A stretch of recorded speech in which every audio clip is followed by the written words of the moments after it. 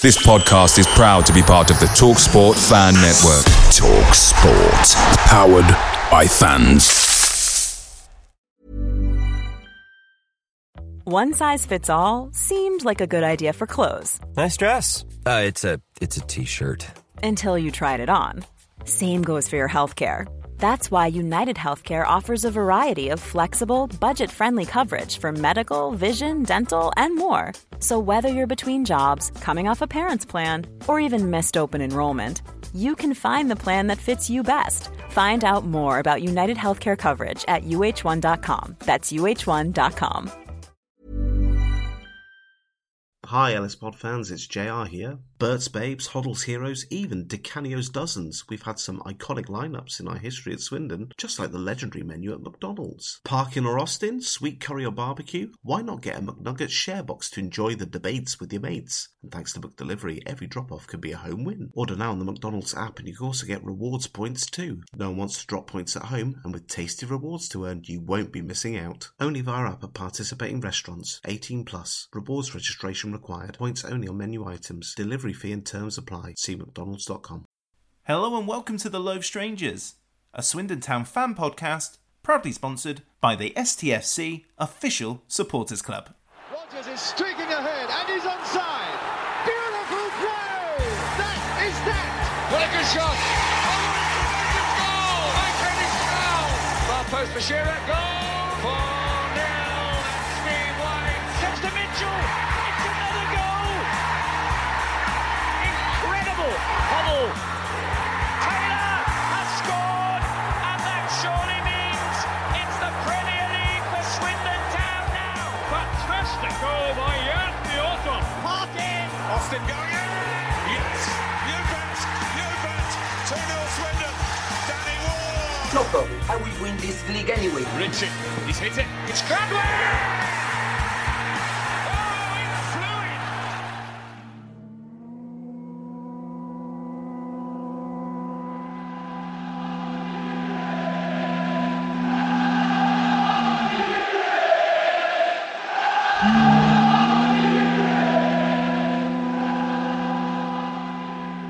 Hello, Will. Hi, Rich. How you doing? I am very well, thank you very much. And it's been a while since we talked. It has, yeah. I think that I spoke to Connor after the Hull win, and then I think up before that was we were just going in.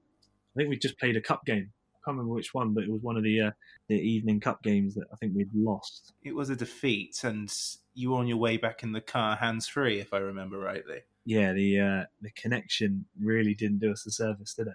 It did not. So this is really our first opportunity to really get into the mind of Will Fowler, Head of Media and Communications for Swindon Town Football Club. Did I get the title right? Yeah. It's a bit of a long-winded one, that one. I tend to just say head of media. I mean, this is your first gig in pro football, isn't it? Yeah. Well, it's my first sort of job within a club. So it was all relatively new. It's all sort of been before. It was just working on accounts essentially. I used to work for a company who sort of outsourced social media content and essentially ran the channels for sort of like the Premier League, FPL, sort of fantasy stuff, and then sort of Wimbledon and a few other accounts, which was quite good experience. But yeah, first time within a club setting. Was going into the club setting the goal for you, or was it just something that you sort of fell into?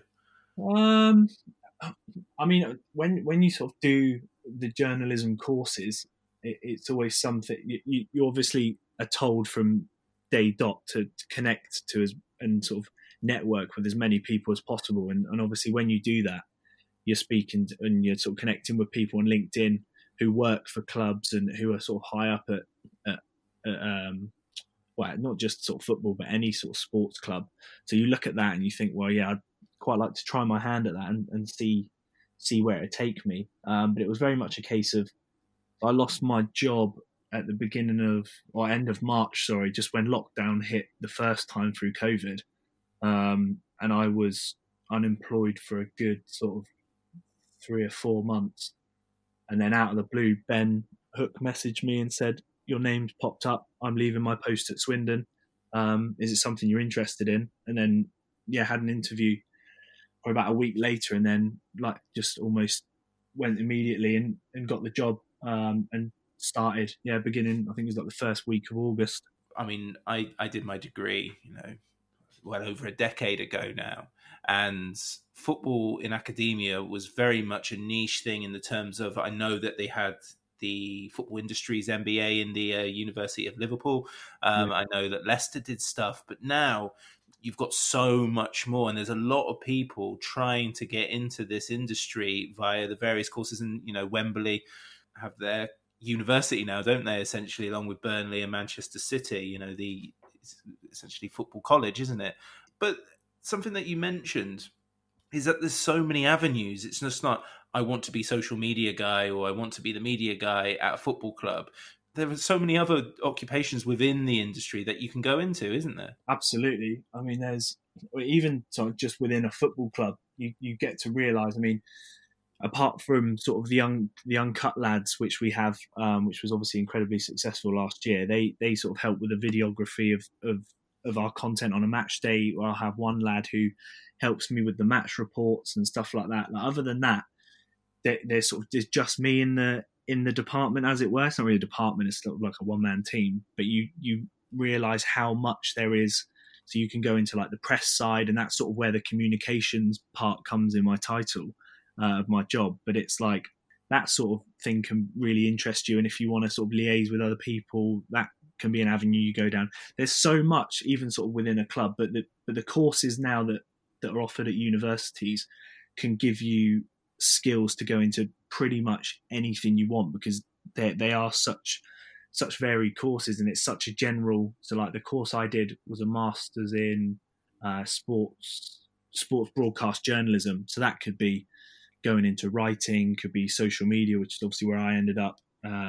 It could be being a tech assistant on, I don't know, BBC Sport or something like that, just trying to work out how to use a camera and stuff like that. They teach you so much, and they give you such a sort of like a broad, or they give you like a foundation of a range of things so that you can essentially push yourself into whatever you want to do and just build on that. Yeah, absolutely. Now, when you're old and grey, I think you'll be talking about your first year within a football club, because you will not forget this season anytime soon. So, first of all, what was it like coming into a club amidst a pandemic?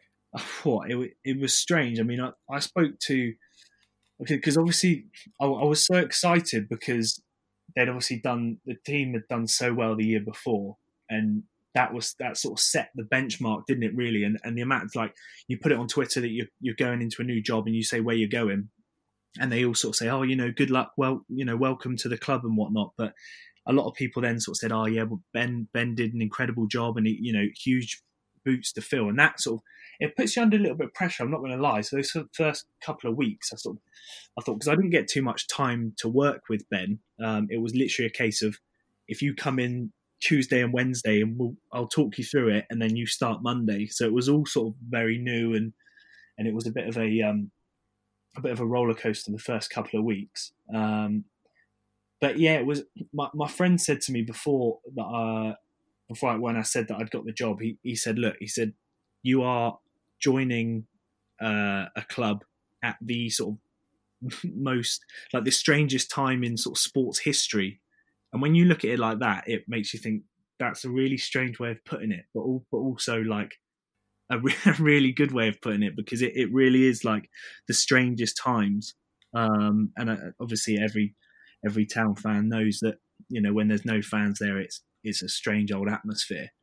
But it really does sort of test you and challenge you in a way that is nice, because you're sort of chucked in at the deep end, which I quite like. I quite like having to sort of be under a little bit of pressure to perform. But yeah, it's very, very, very strange, a very strange time to be sort of working in. Things haven't happened this year, like the programme and the match day experience. So would it be sort of a case for you to retrain once the fans are back permanently? Absolutely. The programme was one that I was really not upset, but I was disappointed that never sort of kicked on. I mean, we obviously Ben put so much of his time into the program, and I'll be brutally honest, when I started, that sort of scared me, bearing in mind sort of how much time I put into the job, and think, well, Jesus, Ben must have put so much more sort of time into his work, because the program seemed to take up quite a lot of his time, and I still feel that, and I feel guilty that the fans haven't been able to have that experience of the program. But in terms of sort of logistics and whatnot, I mean, I've had numerous conversations with publishers and designers and stuff like that. And when you sort of speak to the higher ups at the club as well, you just find out that it's really not sort of feasible. But just because you don't necessarily, you're not sort of guaranteed to make the money that you would get on a match day when people are coming in and buying stuff. I mean, you can do stuff online. You can seen a couple of clubs get the program online, but realistically, I think there are a lot of clubs in the EFL that have chosen not to do a program because it's just not cost effective. Because if you're doing it digitally, I imagine, there's no funds coming in anyway. Is it just a drain of resource to compile that on a weekly or bi-weekly basis? I don't want to make it sound like I'm not sort of doing the job properly, but it seemed like a case of, if you're working on your own within a team sort of yourself, it seems quite difficult to make sure that everything's in place and whatnot. And I think as well, the content, especially now where the players are literally going to training, coming to the ground to pick up their lunch and then going home, and they're now in a routine of that when you think about, okay, well, if I'm going to get contact, you need to do an interview with a player and stuff like that. That has to be then done on Zoom. So you have to wait for them to get home. And then by that time, you're probably leaving as well. So then you're doing it into the sort of the late hours of the evening. And sort of from what I've gauged so far, obviously, players are happy to help out with media and they sort of are, it's within their contract that they have to do it. But you start to realise sort of how much of a burden you feel on these sort of players' lives, which obviously shouldn't be the way because they should be doing it. But it's just a strange way of having to do your job, I suppose. I find that really relatable in the terms of the burden because, I ask people to spend an hour, 2 hours plus with me in their spare time. And I always think, oh my goodness, I don't want to upset this person or anything like that. And, most of the time, all the time, they're so nice and they enjoy the chat and yet the anxiety is at my side going, oh my goodness, I hope I'm not annoying them with messages and things like that. Something that you mentioned there as well that interests me is about the player routine, because this season hasn't gone well. We're really struggling down there. And, this podcast has been quite critical on our Monday episodes because, that's what fans do when we're not good. But in terms of player routines, especially for our senior players who have been playing a decade plus and their day-to-day was pretty much the same regardless of what club they're at, and now suddenly they're working in this new routine, that must have an impact on them. Yeah, I mean, I don't think they're huge fans of it. You sort of, when you're coming in and you're speaking to people like Paul Caddis, who's obviously been there, done it for all these years, and you sort of ask him, how you getting on, how do you see this routine? And he sort of sits there and, he said, I hate it. I hate having to, you go training for sort of an hour and a half, 2 hours in the morning. You come back to the ground where normally you'd come and you'd have a bit of rehab, you'd go in the gym, you'd sort of walk, just sort of keeping yourself busy, just walking around and seeing people, talking to people, sort of speaking to the analysts, seeing what's going on there, like obviously with the physio and whatnot. They just can't do that anymore. And I think for people like Cads, who's done it for so many years, sort of him, Groundsy, Frenchie as well, like they're obviously people that have been around for a while, and this all of a sudden is just completely changing their routine, and I really don't think they like it too much. No, and I appreciate this is the same for every club all over the country. But I mean, for people like Paul Caddis, who obviously is away from his family as well, so he's probably just living in, on his own, and like so many people are struggling in that respect. What about your day to day then during the time of COVID? So when you are in the office, what is your day? So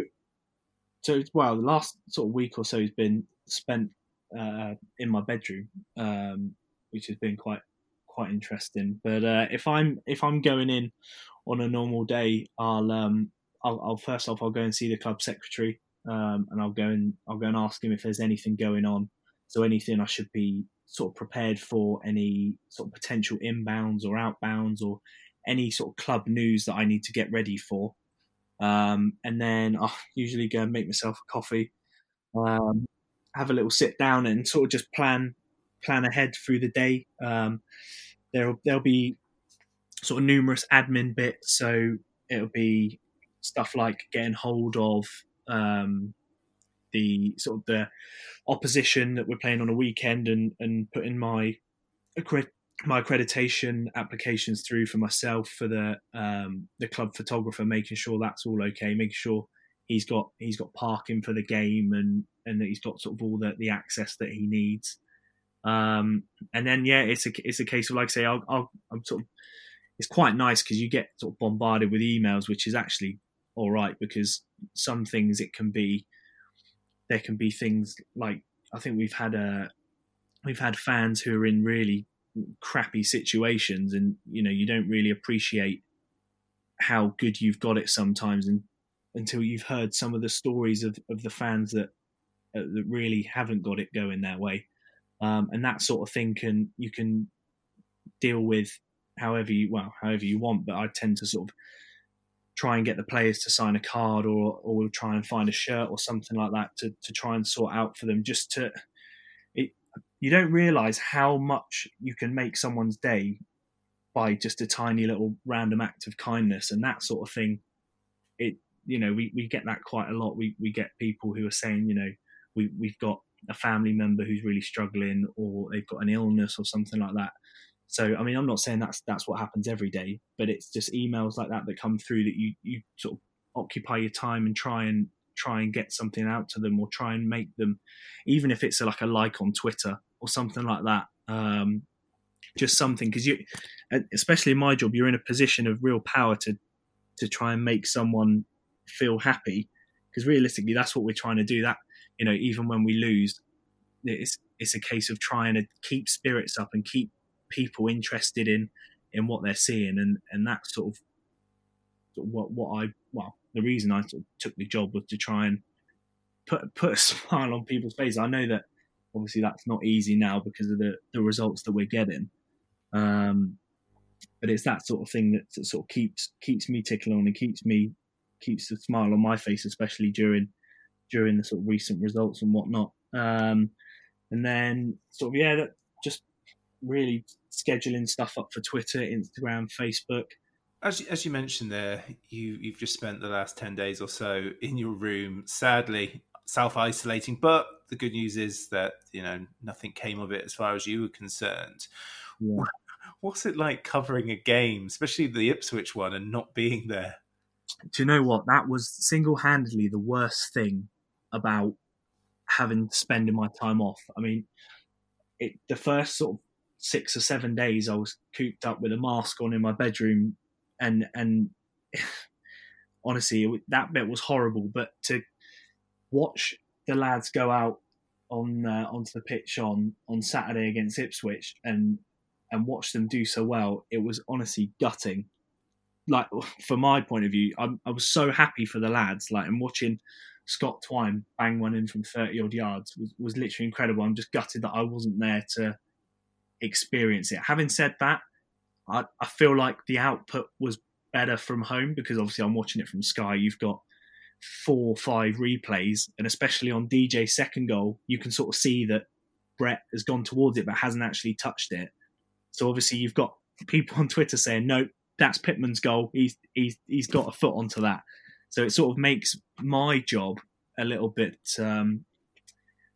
more accurate, which was quite nice. But yeah, I obviously got texts from the analyst and the head of S&C and stuff like that saying, "Oh, you missed a really good game," and I'm like, "Yeah, mate, I know. You don't have to tell me." But it was weird because we had to. So obviously, I'm not there, so all the sort of the press stuff at the end was bonkers. Honestly, it was bonkers. So we had to because BBC Wiltshire, so Sean wouldn't go anywhere, but Andrew Hawes and Rob were there from BBC Wilts. They couldn't go to the game because it was outside of the tier, and the BBC are really sort of putting a halt on their teams travelling. So we had to sort out, obviously, their commentary, and then we had to, at the end of the game, had to make sure that a player and the gaffer were ready for press. Of course, the gaffer's done Sky because they were there. He's then had to do the national sort of papers and the press then, and then he's come back in, and then we've had to then call him again to get BBC Wilts on the phone. So that was a bit mental, trying to organise and make sure that was okay. But when those sort of things happen and you finish the day with a win, you know for a fact that your Sunday or the day after and the day after that is going to be filled with content from the win. So it wasn't that bad. If we'd have lost, it'd have been a different story, because then it'd have meant that the Sunday and the Monday would have been a bit quieter. And I tend not to sort of put too much on the socials after a loss, just because it's still quite raw. But yeah, the Ipswich win was incredible. But again, one that I wish I'd have been there to see. I think in terms of the Ipswich game, and I include the Oxford game in this, but I think the Ipswich game, following it and seeing that goal and just imagining what the away end would have been like, I think that was the first time in all of this that I thought to myself, Ipswich doesn't happen as a fixture for Swindon for that often, and I probably would have gone to that game.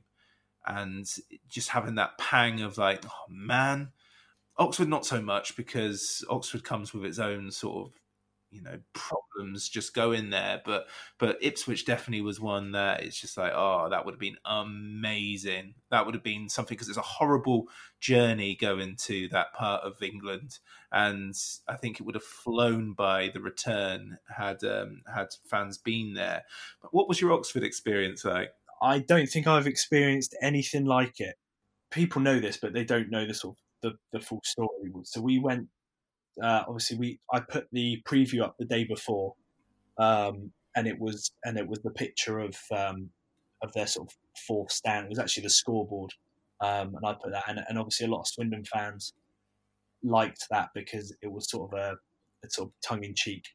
Well, I don't dig at the club, but it was a sort of tongue in cheek post. And Carl Robinson didn't take too kindly to it. So we were then, their media guy said, look, you can either go up in sort of the gods with the press box, or if you need to get some stuff done after the game, you can sit down in with the substitutes. So I was sat down with the substitutes, and then obviously they scored the first goal, and that sort of killed you a little bit, because you just thought, like, you're going to get a hounding on social afterwards, like if you lose the game. And we're sort of sat there midway through the second half, and Brody gets up, and we think, oh, okay, we should be scoring goals at the minute. We shouldn't be bringing on defenders. And I think the S&C interns turned to me and said, I think Brody's going on up top. And I said, no, mate, you're having me on. And then obviously I've seen Johnny Leafield. I think Brody's going on up top. And then obviously everything sort of unfolded. Like, it's amazing. I've said this so many times. I mean, I'm a West Ham fan, so it's, once you've started working for a club and you start working with the players and you get to know the players and what it means to them and the staff, you feel embedded and you feel a supporter of that club. And like I say, so the first goal went in, and obviously, like, we were buzzing that we'd equalised so late on. It was amazing. And then I think actually when Brody scored that first one, the internet went down at the Kassam. So I'm trying to put out a video, like the goal gif, saying, "Oh, Brody scored, he's equalised," and it just wasn't going out, and it was the most frustrating thing. We even had it when Twine scored against Ipswich the other day. We sort of put it up. And then I then had to tweet, just as, the internet's really poor around here, Brody has equalised. And then obviously we then scored that last minute goal. And I don't think I've ever celebrated. So I came home, I literally drove home, and I had a smile on my face the entire way home, because it's only, half an hour down the road from where I live. And yeah, honestly, unbelievable. I mean, we had, bless him, the kit man, who is a diehard Swindon fan. I mean, they both are Swindon fans, but Jonah, bless him, he worked for the club all the way up. I think he's been, he worked as a ball boy. I think he's been in the shop. He's been in sort of doing the tickets. He's been on the ticket stalls. He's literally done a lot, and now he's got sort of, I suppose, his dream job as the kit man. And seeing his face and seeing his reaction was honestly, genuinely something I'll never forget. No, he's a young lad, so I doubt he remembers the last time Swindon managed to beat Oxford in 90 minutes.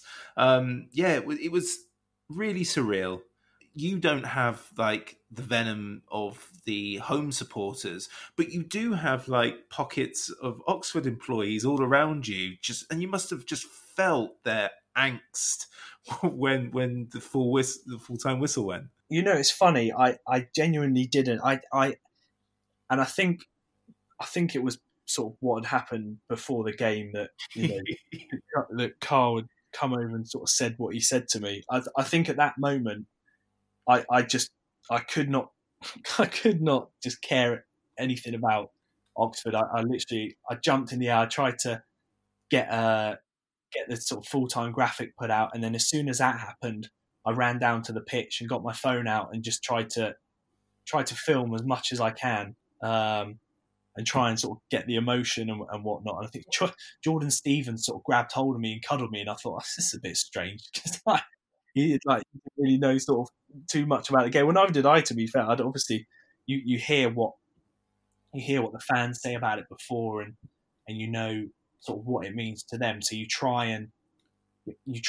get the best sort of content that resonates with them. And by going on the pitch and sort of going towards Brody and him sort of screaming into the camera and saying, yes, come on, like that was sort of the main highlight for me. It was just a case of, right, full-time whistle's gone, I'm going to go down there and try and capture something.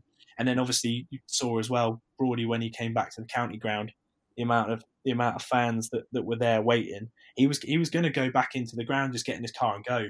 And the security guy went, "Nah, Brody, come on, mate. You have to go and see these fans. They're literally all screaming your name."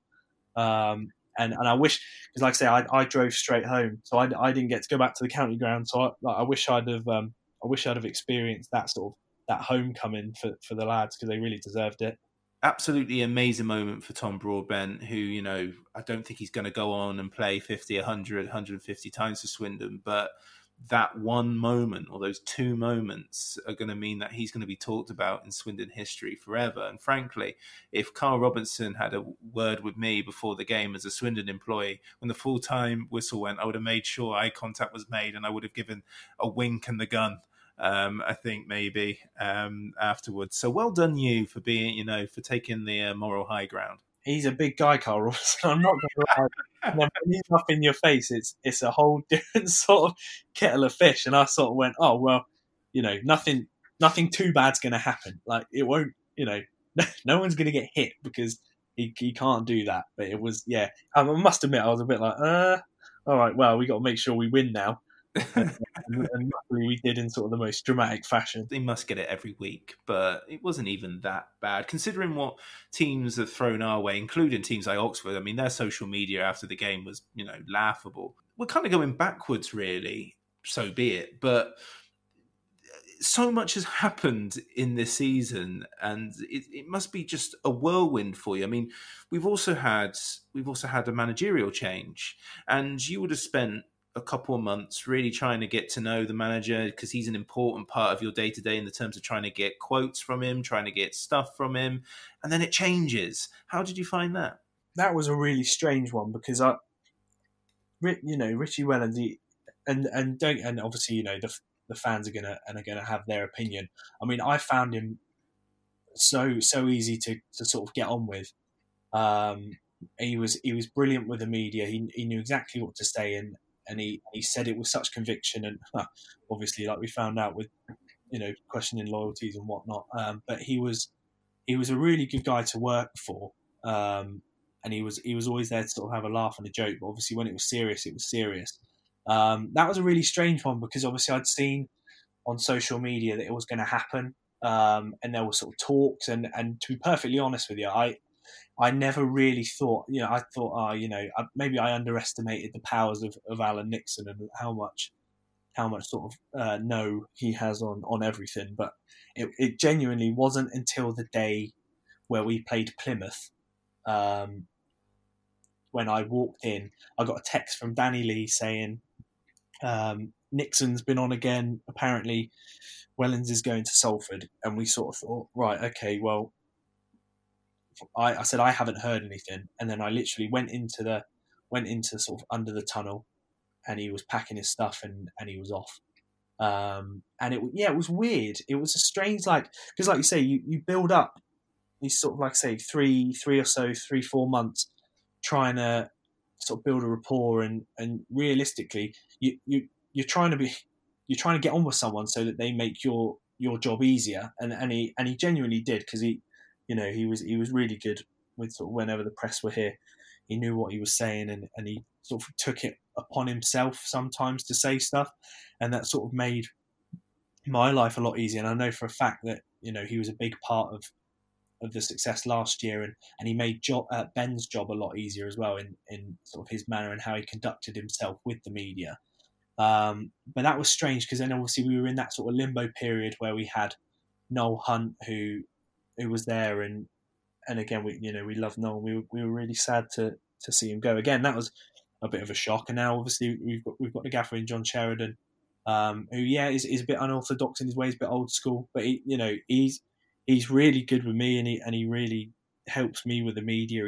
He's a really good bloke, actually. And it, like, once you're working in that environment, it's really tough to see the abuse that he gets on social media. But I can understand fans' frustration. Like, I really do get that. But it is hard sometimes to sort of see what is said. So yeah, the managerial thing was a real eye opener. But I think you said to me before, in terms of personal development, that's the sort of stuff that you can put on your CV, and that's the stuff that is good to show off that you've had to deal with that in such a weird period of time. Yeah, look, Richie Wellens was brilliant to this podcast, and there's no but to that. He did a live show with me and the official supporters club, and he was on the line a couple of times, and I went to the county ground and spoke to him as well, and he understood the importance of DIY media like myself, people that aren't professional, but he knows that it's important to do that sort of community outreach. I'm still tremendously disappointed with some of the bits and pieces that happened in the 24 hours after he left, and I don't think that will ever change. But it's such an important tenure in Swindon's history, I think, especially if we stay up, because we just couldn't get out of that League Two for love nor money, and he got us out, and that season, just everything seemed to click, and the fans sort of really got involved and invested again. It didn't feel like just a habit. It felt like it was exciting, and he is responsible for that, because he set up the team in the way he did, which made Doyle the way he was, and Yates the way he was, and everybody else. And it was just a really quick and sad divorce, in that respect. But I really hope he goes on to do brilliant things, because Swindon can claim some of that without a shadow of doubt. And John Sheridan has the handicap, really, of having a career already. He has a legacy. So when we look at his past, and we know about him anyway, because he's faced Swindon many a times as a manager, you kind of know what it's all about. And then instantly you're up against it, aren't you? And I think he's got a lot of work to do. There are things that can be completely out of his remit. It's not his fault, things like the squad and develop and building it. But, it's just too, it seems to me from the outside, and you may correct me, and you've kind of suggested it anyway, but to me, they're two completely different types of people.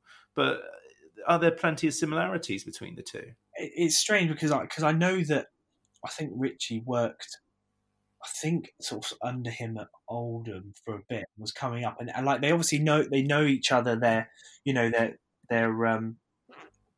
I wouldn't go as far as saying they're friends, but like they've got a lot of respect for each other. Yeah, I think, well, obviously, every manager's got the similarity that they want to win. I think things like people branding Sheridan now as the new gaffer as keeping teams up. I think everyone wants to keep their team up. I think he's had a tough sort of job given to him, just because of obviously where we were in the table, where we are in the table, sorry, and of obviously how things have going. We've had players leave, we've had staff leave. It's just been a weird transition of time. But like I said to you, he behind the scenes, he's the nicest bloke, and he's really good fun to have around. And like I say, you just want the lads to be. We want the team to be winning games for him, because he does deserve for the results to be coming our way. But at the minute, like as you can see, and the trouble is, he's not wrong when he says we are playing good football at times, and we do look like we're showing signs of sort of staying up. And then obviously, we're not getting the points. But then Cads hit the nail on the head in the press the other day when he said, realistically, we have to now look at getting results. That's playing pretty football can only get us so far. Like I say, it's just a case of a couple of wins and a case of just sticking with us and sort of just backing us. And I know that Swindon fans do. It's a weird sort of cycle. We play on a Saturday and we don't get the result, and you can understand that everyone's got frustration. And then by the time Saturday comes around, everyone's back on it and they're back at the hype, and they're like, right, okay, come on, we can do this. And then it'll happen again, and then we'll get a win. And it's just I don't know how you Swindon fans do it, because it's just a roller coaster of emotions. Oh man, we're used to it now. I would say, I think in my experience, I mean, I'm at 30 years of active Swindon support now since my first game, and I think it's just not to let your guard down when something good happens. It's just to anticipate a spanner in the works or some kind of drama to follow shortly afterwards, and that's how I get through it myself. I mean, ultimately, it's a 46-game season. Here come the cliches. If we are 20th and we stay up by one goal in the goal difference, then that's fine by me. That would be success for John Sheridan. That is, and I think that's representative of the large core of the fan base. Of course, there are a lot that just want him gone, but we're not. We're still one game shy of halfway through the season. It's still mid-January. Players are going to come. Players are going to go.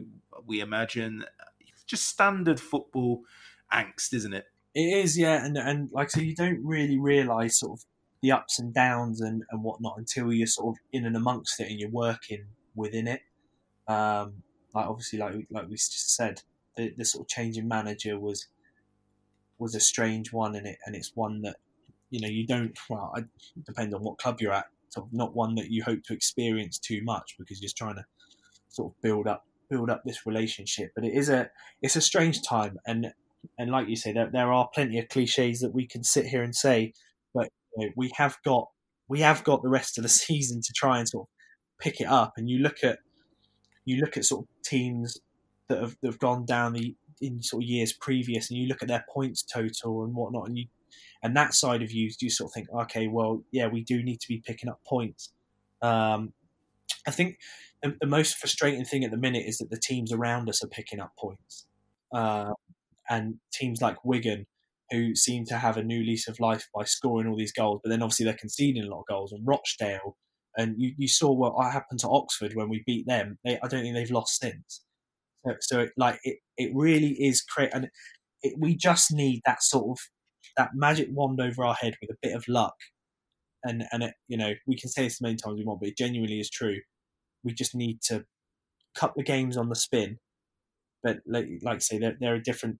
It's a tough league. It's a really tough league, and you look at the fixtures and you think, okay, well, they're going to be tough games. But you look at the games that we played against Hull, played against Ipswich, and Oxford to a degree, where we've come out and we've dug deep and we've got those points. We just need to be doing it more consistently, and we do need that rub of the green sometimes, because there have been times this season where we just haven't had that luck. I think the reverse fixture we had at Doncaster, Jordan Stevens was onside when he scored. We've had, numerous penalty opportunities turned down, which we've looked back over afterwards, and they are, and we've had a couple of goals that are offside. It's like I say, there's only so much bad luck you can get, and I think, as soon as we start getting a bit of luck, and obviously we've got to be playing well as well. That's that's sort of part and parcel of it. But once we've got that little bit of like just a spark where it goes on the inside of the post rather than the outside of the post. Do you know what I mean? Those matter of inches that can turn not only sort of a game, but can turn a player's confidence, which then in turn, puts a team on a higher level. And it's just, just one of those things that we've just got to be patient for. But then I can understand that fans are losing patience. I do get it. Bit of room here though for Twine, who took it on. It's genius. The extraordinary is becoming the ordinary for Scott Twine, a rising star in the lower leagues, and his star is shining brightly tonight. Well, it does not get better than that, striking a ball. Look at, as soon as he gets the ball, one thing in his mind. I'll tell you what, he didn't let the disappointment of an earlier opportunity get to him, took on the challenge, and that is unbelievably good. You're listening to the Low Strangers podcast, proudly sponsored by the STFC Official Supporters Club. Come on, Swindon! You've also had quite a bit going on with the squad as well. I mean, in your time, Michael Doughty's left football to run a shoe company. You've had Dion Donahue come and go quickly. People, even fringe players like Cameron McGill and Tyler Reid have gone. And then you've had like the lone players go as well. Jordan Stevens, as you mentioned there earlier, and Kovac is gone and Fryer's gone. Obviously, he wasn't a lone player, but what's it like in that terms of turnaround? Do you build relationships with the ones that aren't scheduled to be here longer? I think. Do you know what? It's a strange one, because when you speak to people like Steve Mildenhall, he will tell you that football's football, and people change and things change, and you have to be prepared for that, which I totally get, which obviously, because I haven't worked in football before and been part of a football club, I didn't really understand it at the beginning. Yeah. It was very much so. Obviously, when the keepers went, I think I was quite upset when Joe Fryer went, because he was such a nice guy, and he would always come and speak to you, and he would always sort of make an effort to find out about your lives. And I think that's sort of the main thing about footballers.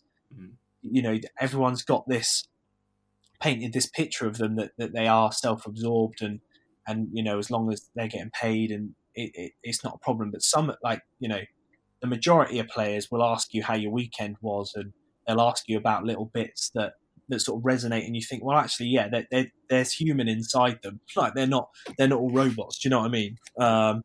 So it's nice to sort of build a relationship. But then obviously, like you say, when players are going, and I think I just need to get used to seeing players leave, because it's a case of, right, okay, they're out the door essentially, because that's the harsh sort of environment that they're in. It's a strange one to see people go, and it's also strange to see people come in, and although it's exciting, again, it's sort of, right, okay, so I've got, because realistically you're their sort of first port of call, because you've got to interview them, you've got to photograph them, you've got to sort of liaise with them and their agents as to sort of when the news is going out, when we're going to put out that they're coming in or whether they're leaving. It's a strange sort of job role and position to be in, but one that once you sort of get used to, it really is sort of quite the rewarding job, if that makes sense. Absolutely, it does.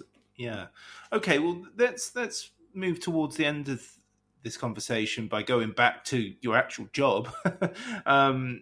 There's a couple of things about like general content that are interesting me really at the moment. Like, has there been any sense of, I mean, when I sort of talk about this, I say the podcast, for example, the podcast figures have been really quite good considering everything, which I'm really grateful for. But I won't lie that, when the commute stopped last year, there was a dip in numbers, and when we started playing badly, there was a dip in numbers. Do you guys see like content fatigue in any way with what you put out there? Yes and no, because I think let's take today for example. So obviously we have the lads that come in and do the county ground uncut. Now that's something that was obviously so successful last year because we were winning. You had the fans in there, you had the atmosphere. They were going down the tunnel, and you really sort of felt like you were with the players. Like this year, it's so much different because we're not winning sort of anywhere near as many games as what we were doing last year.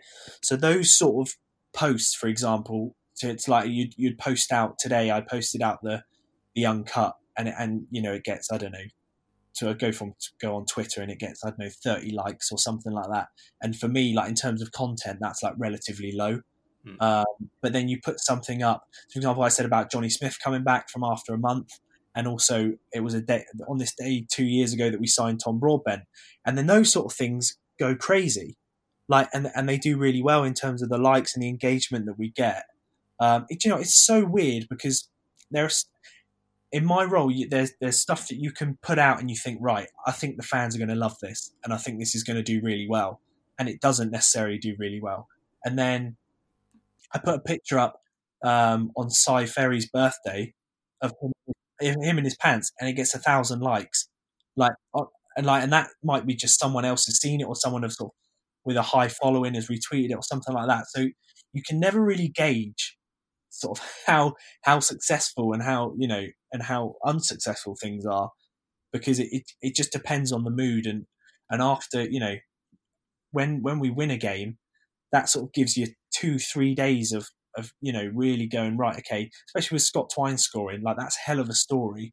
Bearing in mind he's a local lad. He wasn't necessarily in favour under the old gaffer Richie Wellens. He's been brought back and he scored a wonder goal, and which effectively, I mean, obviously the other goals won us the game, but effectively was the main story and won us the game.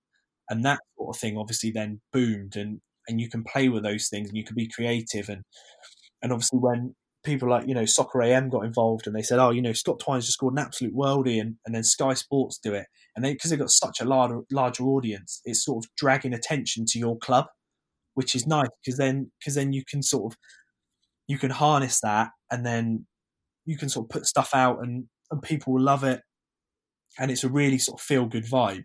And then obviously, like I say, on the flip side, which has happened quite a few times this year, I think I've only really felt like the week is going to be a dry week in terms of content, and that was when we lost to MK Dons and Doncaster. They Doncaster Saturday. Like these are the only 2 times since I've been at the job that I think, right, okay, this is really going to be a challenge to try and sort of get everyone's morale back up, which, like I say, it always does the day before a game, and then depending on the result, it then sort of sets the tone for the rest of the week. Yeah, and even when you do sort of make those attempts, sometimes it doesn't backfire, but like if you put out something that's got nothing to do with a win, loss or draw, maybe a bit of community, what have you, and then you'll just get 10 replies of going, sign someone, and things like that. And then you will celebrate, say, Johnny Smith, and you'll get replies that are negative towards Johnny Smith. And of course, Todd Broadbent has got plenty of money, plenty of stock. So, you could put anything, and because he's the guy that sort of downed Oxford, then he's okay. But do you ever sort of send stuff going, this is so positive, this is so good, but I know when I schedule this to go out, it's just going to be 15 people going, we're going down and he's rubbish? Yeah. I mean, it's a strange one because you sort of get a feel of how people are going to react, and the scary. Well, I say the scary thing from my point of view. The scary thing is we've got probably about, I think, 77.4 thousand followers on Twitter.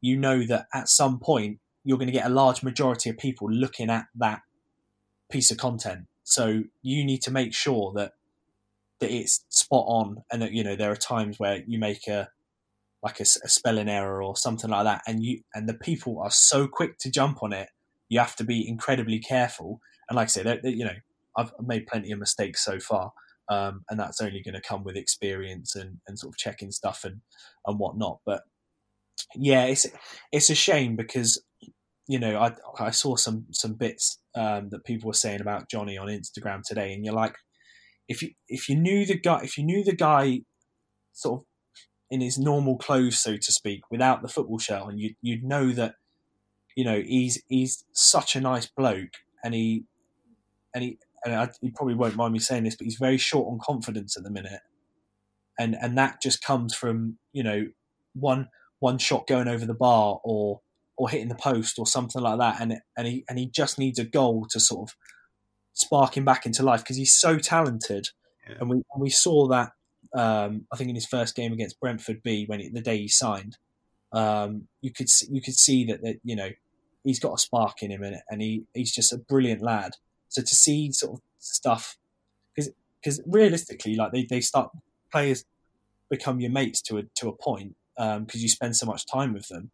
So to see some of the sort of the abuse that they get, it's not nice. So you've definitely got to be careful in what you post and how you post it, because obviously you know that some fans aren't going to take to it and some fans are. So it's a strange. It's being able to strike that balance with good content, but also like not trying to wind people up, which I think I did a little bit with Jack Payne's goal against Everton. Yeah, we lost. Doesn't matter. Yeah, well that's it, and it was a rocket, and it was brilliant, and you're like you want to celebrate it because it's goal of the month. Like it's better than any goal we've scored, like apart from the Oxford goal. Do you know what I mean?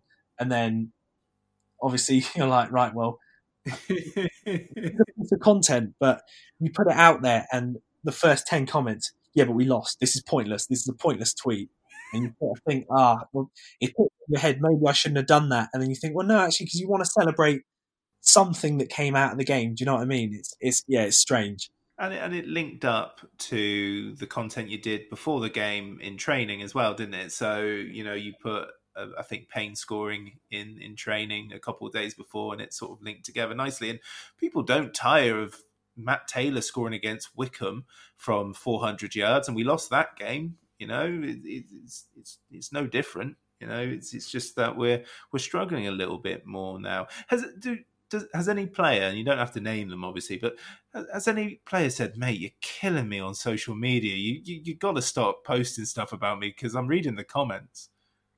Funnily enough, Joe Fryer actually mentioned to me that I'd killed him because I think it was that Payne shot in training that I put up, and obviously like he's put it right in the corner. And the thing is as well, when we do like the pre-match shooting drills where someone stands there and they feed a ball in and they shoot, I feel really sorry for the goalkeepers because that drill is there for the players to practice. So when the goalkeeper doesn't save it and you get the fans saying, oh, well, the keeper should be doing better there. The keeper he should be saving that. Like, that's not the point of the drill. The point is that we're readying players to be in that position so that they can put it in the corners of the net.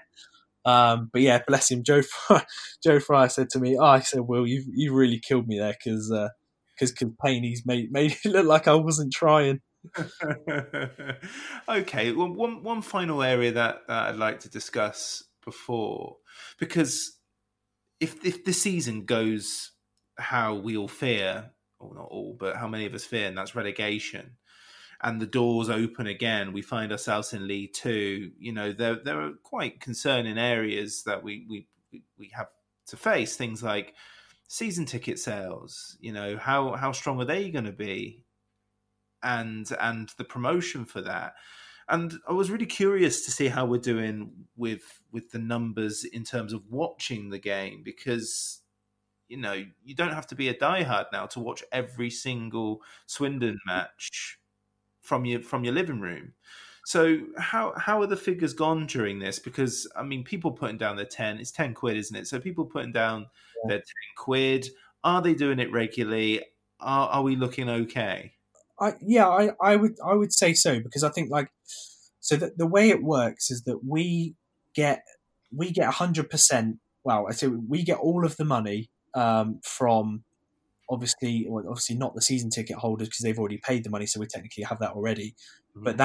But the people that aren't season ticket holders, the people that buy the match pass, we get 100% of that, obviously minus VAT and whatnot, comes to the club. And then what happens is for away teams, so I think it'll either be Danny Lee or the secretary or someone like that will liaise with the visiting club, and they will sort of decide on an amount of tickets that we essentially give to the away supporters. So that's based on, distance travelled, the proximity of the clubs, stuff like, I was speaking to Danny Lee earlier, stuff like the weather and how many fans are going to come to the game, if it's like hammering it down with rain or if it's freezing cold. There are so many different variables. So what happens is we then decide a number.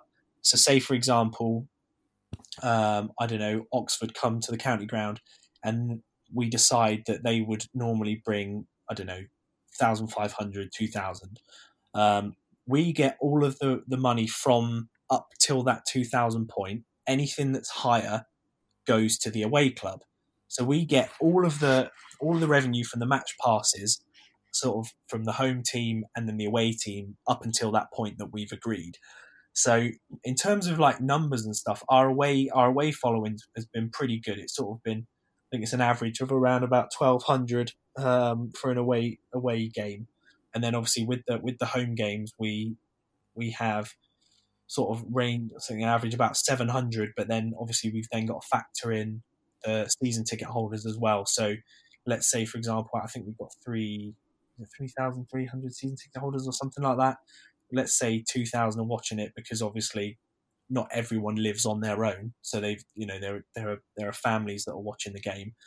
So those sort of levels they started off really high at the beginning of the season. Sort of Rochdale, Burton, they were quite high because obviously everyone's got the hype of a new season and watching the teams. And then it sort of drifts down into sort of 600, 500s, which tend to be the Tuesday night games tend to be the sort of lower numbers, and then obviously the Saturday ones are the higher ones. But it peaked again for Doncaster, so that the numbers were going down a little bit towards sort of Charlton, MK Dons, and then Doncaster sort of went back up again.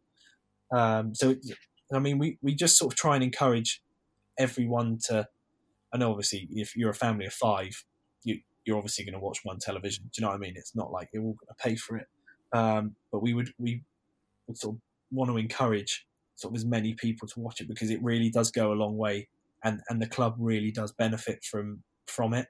Yeah, I mean, it even in terms of families watching it together, that sounds low.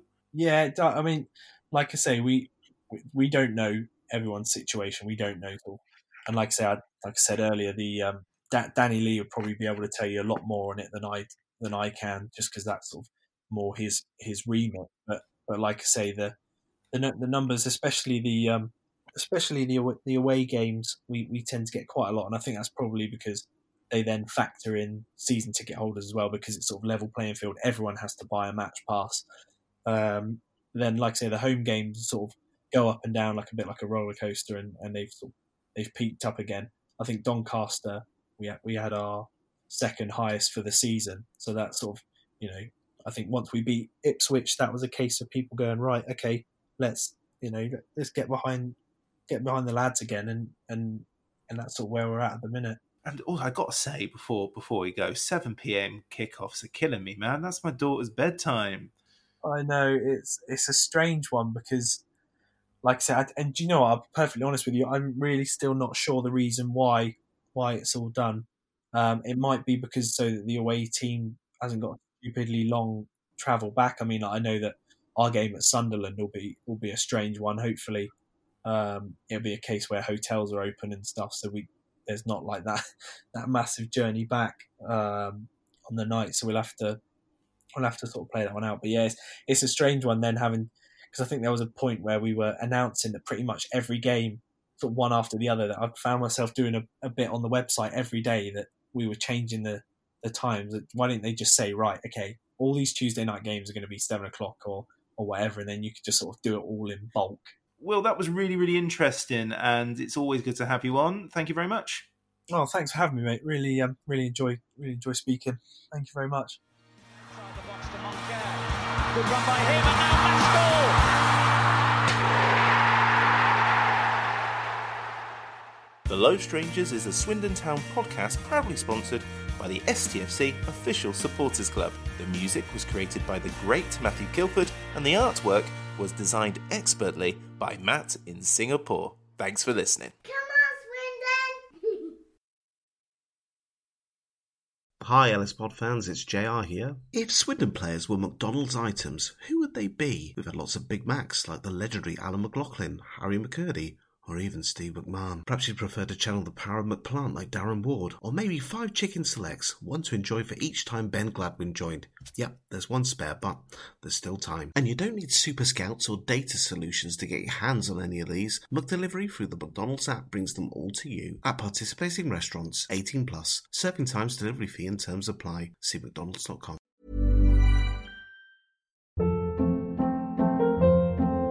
Hold up. What was that? Boring. No flavor. That was as bad as those leftovers you ate all week. Keke Palmer here, and it's time to say hello to something fresh and guilt-free. Hello Fresh. Jazz up dinner with pecan-crusted chicken or garlic butter shrimp scampi. Now that's music to my mouth. Hello Fresh. Let's get this dinner party started. Discover all the delicious possibilities at HelloFresh.com.